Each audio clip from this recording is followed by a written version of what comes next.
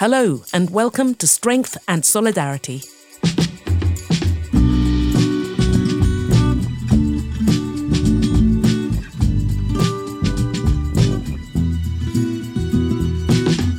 I'm Akwe Amosu with episode 19 of our podcast, a regular dive into current activism to see what we're learning about the tools and tactics getting traction, but also the obstacles that are blocking struggles for rights, equity, and social justice. Later in the show, revisiting a prescient warning from 50 years ago by poet-musician Gil Scott-Heron that is even more relevant today.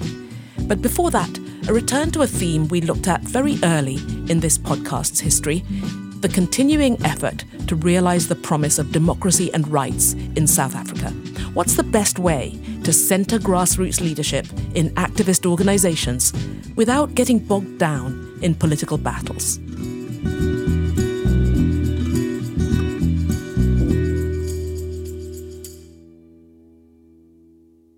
In the nearly 3 decades since the end of apartheid, South Africa's civil society has been justly celebrated and admired for its energy and impact. Backed by a progressive constitution that centres human rights, activists have scored some major victories.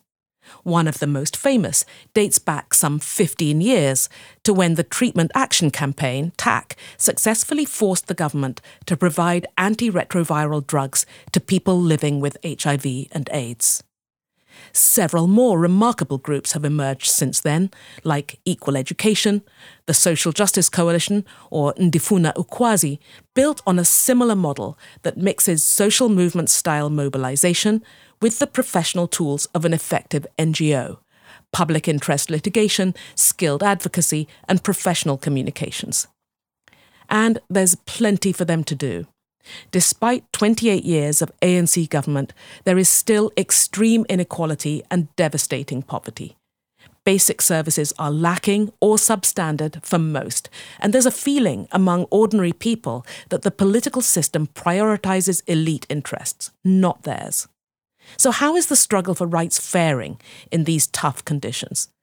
That's what I wanted to learn from Axolile Notiwala, Axe for short, who until last year was the General Secretary of the Social Justice Coalition. Axe grew up in a large community on the margins of Cape Town called Khayelitsha, much of it an informal settlement of shacks without sanitation and other vital services. His activism began there and continues to be rooted there, most recently in response to the COVID pandemic. Welcome, Axe. Thank you. So you get involved, you become part of a community of people who are activists, and it's become really your life, this work. How do you assess the power of the idea of human rights in South Africa today, as a young person who, you've grown up in a free South Africa? Yeah. So what does human rights mean to you as a tool? I was having a conversation with some visiting Palestine-Israeli activists, and the question that was asked, and majority of us were people from Khayelitsha in a township, was whether there is hope. To us who are now involved in activism, we can see that hope because we know what's wrong. For many people coming from very poor communities, because of the fact that there isn't much of that understanding of what human rights are, it's difficult for people to be involved. Maybe we need to reconfigure what we view and know politics are, because people might be wanting to be involved in talking about human rights, but maybe the only way they know is through politics. And currently, politics is a dirty word to many South Africans. But understanding that our lives are political, everything that happens in my street, whether there is a political party or not, is linked to the ecosystem of politics, of how we are governed and who governed us. So those are the types of politics that we all need to be involved in. It does not necessarily mean we should be politicians in the party political sense. We can be activists or we can be regular individuals, but that are participating in politics within our communities. Well, South Africa is known for remarkable activist organisations that try to connect the demands of the citizen in the street with policy change by government. You've worked in and then led one such organisation, the Social Justice Coalition. How well do these organisations enable engagement of the type you're talking about? It's a very important role that I think civil society and also social justice organizations play and have played in South Africa. I think when a number of us come into the space, one of the examples that we are told about is that of the Treatment Action Campaign, and learning from that activism. It was one of the biggest social movements in the country, and many people had died because they were not getting the proper medication that they needed. And so I think it's through learning about those tactics and the many different ways in which they challenged government to provide those services. The organizations that have been involved, some of them have sort of took that same model from the Treatment Action Campaign. The Social Justice Coalition was formed by people that had been involved in the Treatment Action Campaign. And I guess these organizations have given some hope to a number of communities within South Africa, because where the government and service provision is missing, even though these are not organizations that are service providers themselves, the one or two big successes that they have change people's lives. So it's been through these organizations that some change has come about within the political sphere of the country. And do you define those as social movements or as NGOs? I mean, they are defined as social movements, and at the same time, they are defined as NGOs, in that as NGOs, they're not linked to government, but they practice as social movement. But I think both the TAC and the SJC, in my view, they've been trying to sort of model a hybrid of what you would call a social movement and an NGO, where you have some professionalization within the organization, but you're trying to get it to be led by communities through participatory democratic processes. So that's been the manner in which the organizations have been shaped. So in the classic model of the NGO, you have a director, you have a senior staff, you have a program staff, you have a board that oversees, and you have donors who, on the basis of the confidence they have in the work and the management, give money. That's the NGO side of it. And many organizations operate that way, but I doubt if many such organizations have figured out a way to be led, in quotes, by the community. So how is that done? So having to lead such an organization, such a hybrid, is one of the most difficult tasks or jobs that one can undertake, because, I mean, I was the general secretary of the SJC. You're essentially taking two positions, because you have to do all that a director does. You have to report to a board, whether that's an advisory board or whether that's an elected board. You are leading the organization. You have to report to donors. You are the interface between the organization and the donors. At the same time, you have to be the leader of the social movement. You have to interact with the communities. You have to interact with the people that were elected from these communities. You have to be part of the activities of the communities, because you are elected to do that job. It's not a job where you just sit in the office and you write funding reports and all those things. You have to combine all that, and at times those tasks can be in conflict against each other. And that's been a huge challenge, which I don't think we've spoken about a lot in the sector. Hence, some of these types of organizations have had numerous challenges around just sustaining themselves, because the people that have to be at the helm leading these organizations also burn out and get frustrated because of having to deal with this hybrid type model.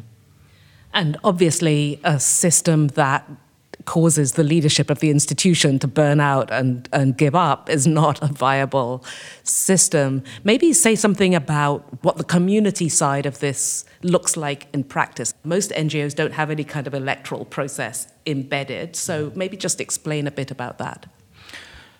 I think this is part of the problem with the electoral model in that it's a model that is the same or very similar to the model of political parties, the model of unions, because that's where you have these type of positions where you have a chairperson, a general secretary, a treasurer, and all those positions which gets elected at a congress, at a national congress of a political party or a union.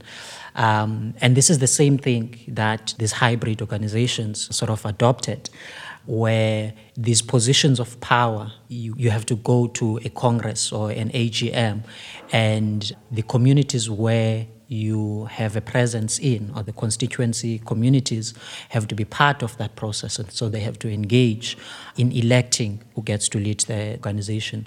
And at times, there isn't really much of a check or interrogation in terms of whether the person has the required skills, is able to look into financial documents, and all those things that are required for a director that would be employed through an interview type of a process. The election is not just of the person that's going to run the day-to-day of the organization, it's also the election of a board. And people don't bring CVs to be elected to a board. These are people that might not necessarily understand, have never read an audit report, have never read financial documents, and that's where you get problems in terms of the governance and the oversight, which then when those problems arise, it becomes a risk to the donors. And so when the donors don't trust the people that are providing oversight, they see that as a risk. So essentially, we haven't spent enough time to make sure that people are able to participate in this model. The thing is, I guess elections are popularity contests. They're not necessarily a great way to select for competence. I mean, that model is the same model, as I've said, that comes from political parties. When there's going to be an elections, you have factions, because I want to elect that person because that person might have promised me something or might have promised my community something. The other person wants to elect someone else, and therefore you start to have rifts within the organization. And the important work that you're supposed to be doing falls apart or falls behind, because now you have to focus on trying to deal with these factions before an election. And post an election, those factions continue, and you end up trying to mend relationships and mend factions instead of being able to continue with the work that you are elected to do. And so that's where numerous of the headaches come from, these types of hybrid organizations. So having tried to operate what sounds like an incredibly internally contradictory system, what's your conclusion about the desirability of maintaining it? I mean, I totally understand that from a person who keeps faith with their activist roots, the idea of just removing the citizen from the process and just making it all about you and your board is unappetizing. But what you're describing sounds dysfunctional and doesn't deliver the benefits that you want. Yeah. So how does this problem get solved in your view? It's a really complex issue. And movement building, the idea of movements, to donors, they're like a sexy idea that donors want to fund movements. But when there are these problems, there isn't really much done to try and assist. I think part of the problem is the fact that a number of organizations or movements that have existed in the country, the people that have started those organizations are people that have a history of having participated in liberation movements. And so that's the experience that they bring in terms of how you build movements. At times, I think it has worked, but at times we've seen the challenges. In that particular time, around the liberation struggle, the issues were different than they are now in terms of who organizations or movements were fighting against or what they were fighting for. And so I think what we need to do is this concept that I talk about of unlearning and disrupting and rebuilding, in that we need to unlearn even the process of movement building. There are many other movements that are built in many other countries and cities around the world. And what I think we haven't done enough is to actually sit down and reflect on this issue of movement building in the country and actually pick apart the parts that are not working. We need to unlearn what we know because, we see the problems of political parties. We see how the factionalism and the factions within the political parties are crippling our country. We need to look at what is working and find other ways, learning from other movements across the country, picking the different parts that we think might work. I guess I can say we've been stubborn to let go of what is not working for the last few years. And that's what we need to do. We need to disrupt the model and we need to rebuild the model. That's where the unlearning, disrupting, and rebuilding concept comes from. So before we end, many people assumed that COVID would just be an entirely negative experience for people who are already hard-pressed in progressive movements, in activism.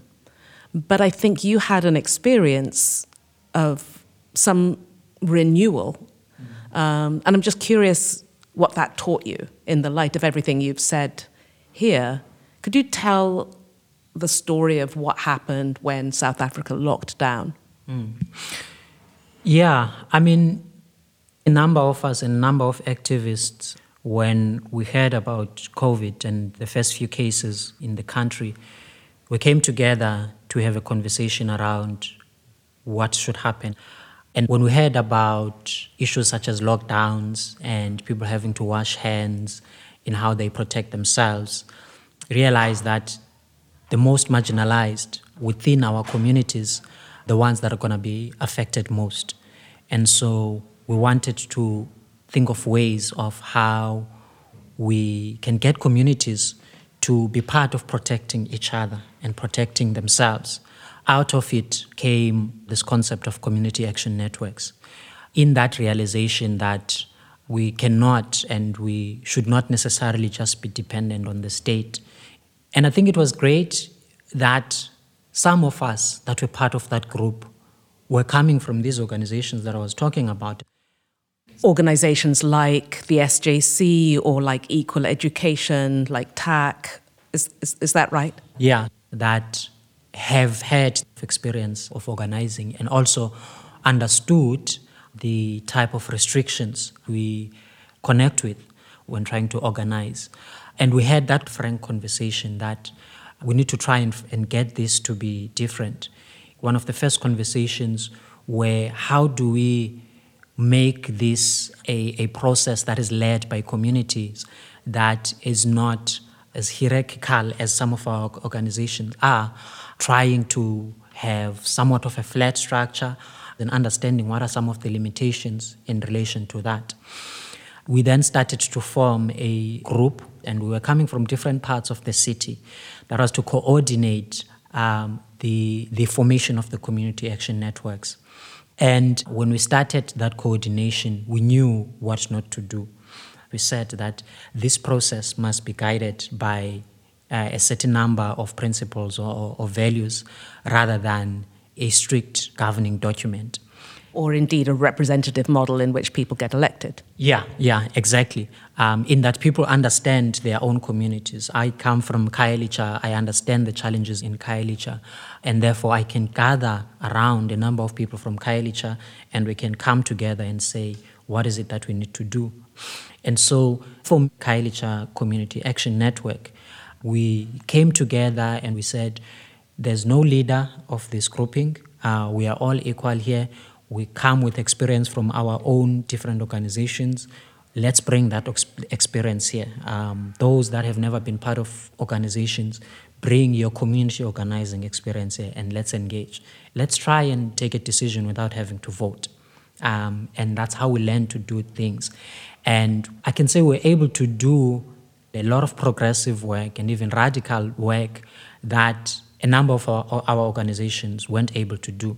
That's the type of collective building that was really useful in how we came together. So that pretty much exemplifies the whole idea of unlearning, disrupting, and rebuilding. There's still quite a lot of community action networks that continue today, where some of them have started community kitchens and community gardens because many people lost their jobs through the pandemic. And a lot of very creative projects and creative ideas have come out of the community action networks, which we weren't even thinking about at the time. At the time, we were thinking about people being safe, about people having food, about people not being evicted from their homes. But because of how it was self-organizing, people have continued to self-organize beyond the coordinating group. We don't even engage that much, even with the coordinating group that had started this. We would only come together when there was a need. The community action networks engage on their own, and they have formed different relationships. But so where did those community action networks get their funding? How do they function?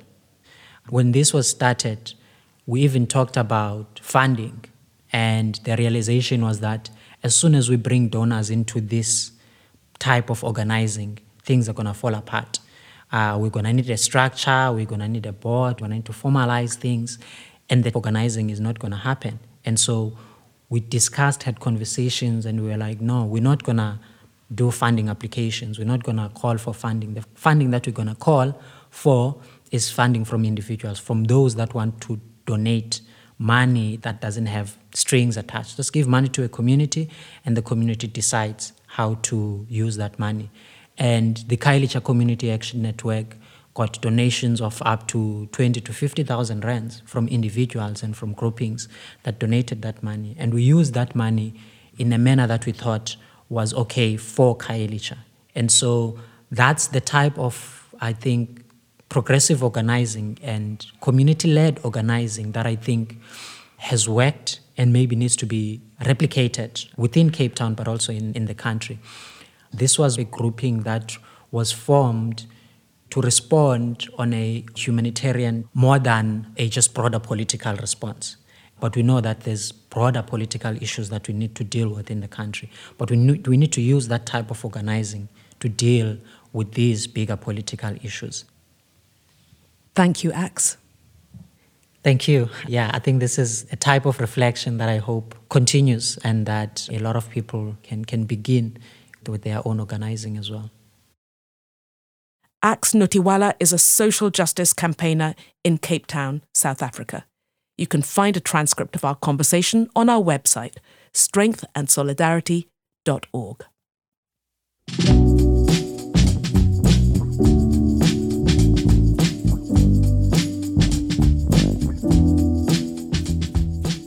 In our coda, we like to get someone in the human rights field to tell us about something that's supporting or inspiring or provoking their work.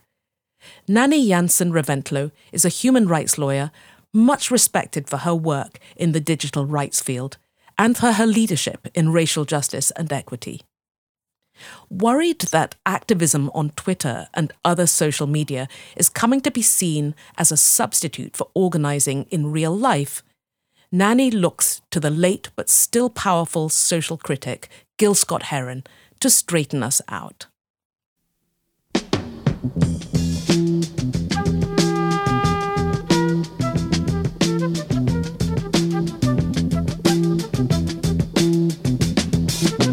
You will not be able to stay home, brother. You will not be able to plug in, turn on, and cop out.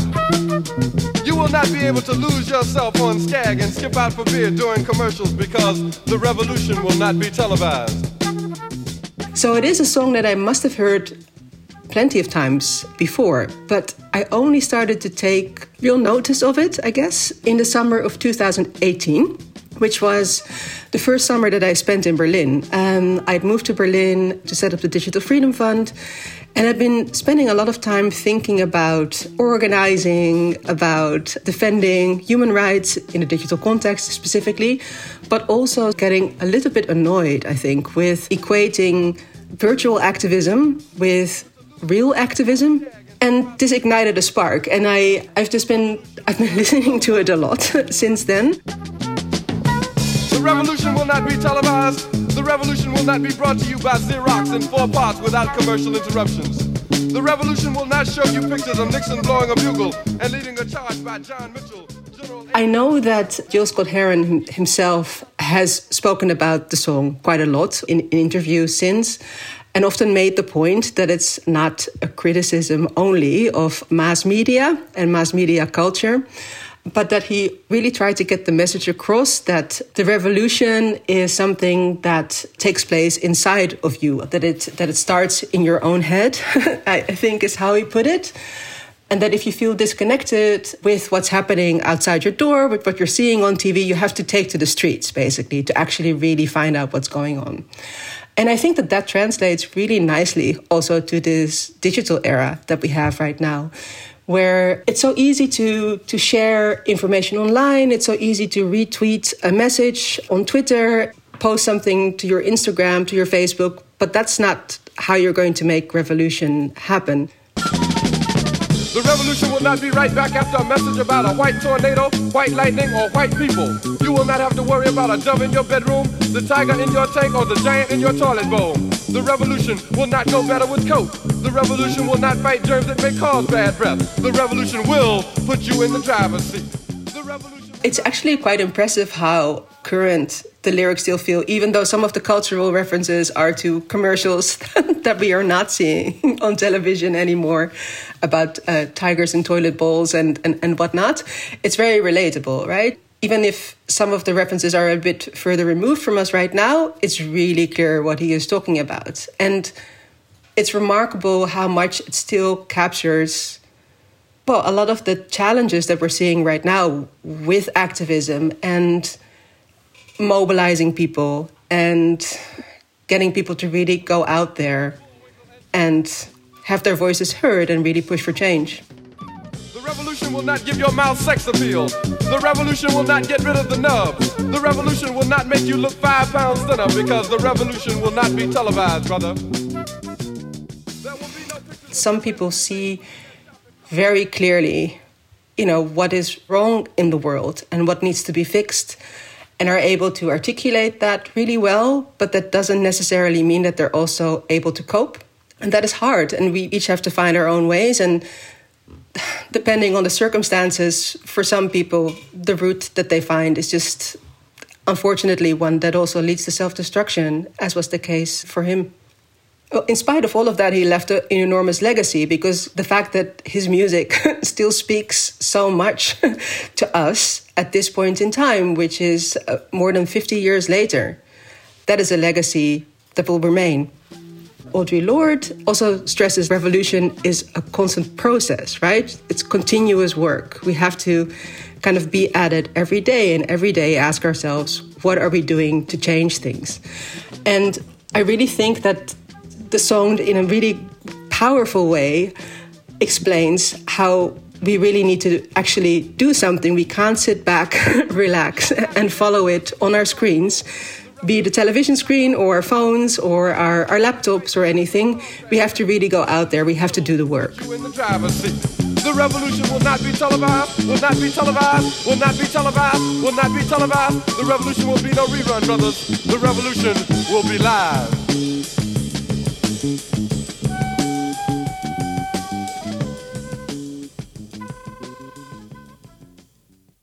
Gil Scott-Heron's The Revolution Will Not Be Televised. Nanny Jansen Reventlow is currently starting a new organisation in Europe called Systemic Justice. More about that work at systemicjustice.ngo. And she's also one of our moderators at the Symposium on Strength and Solidarity for Human Rights.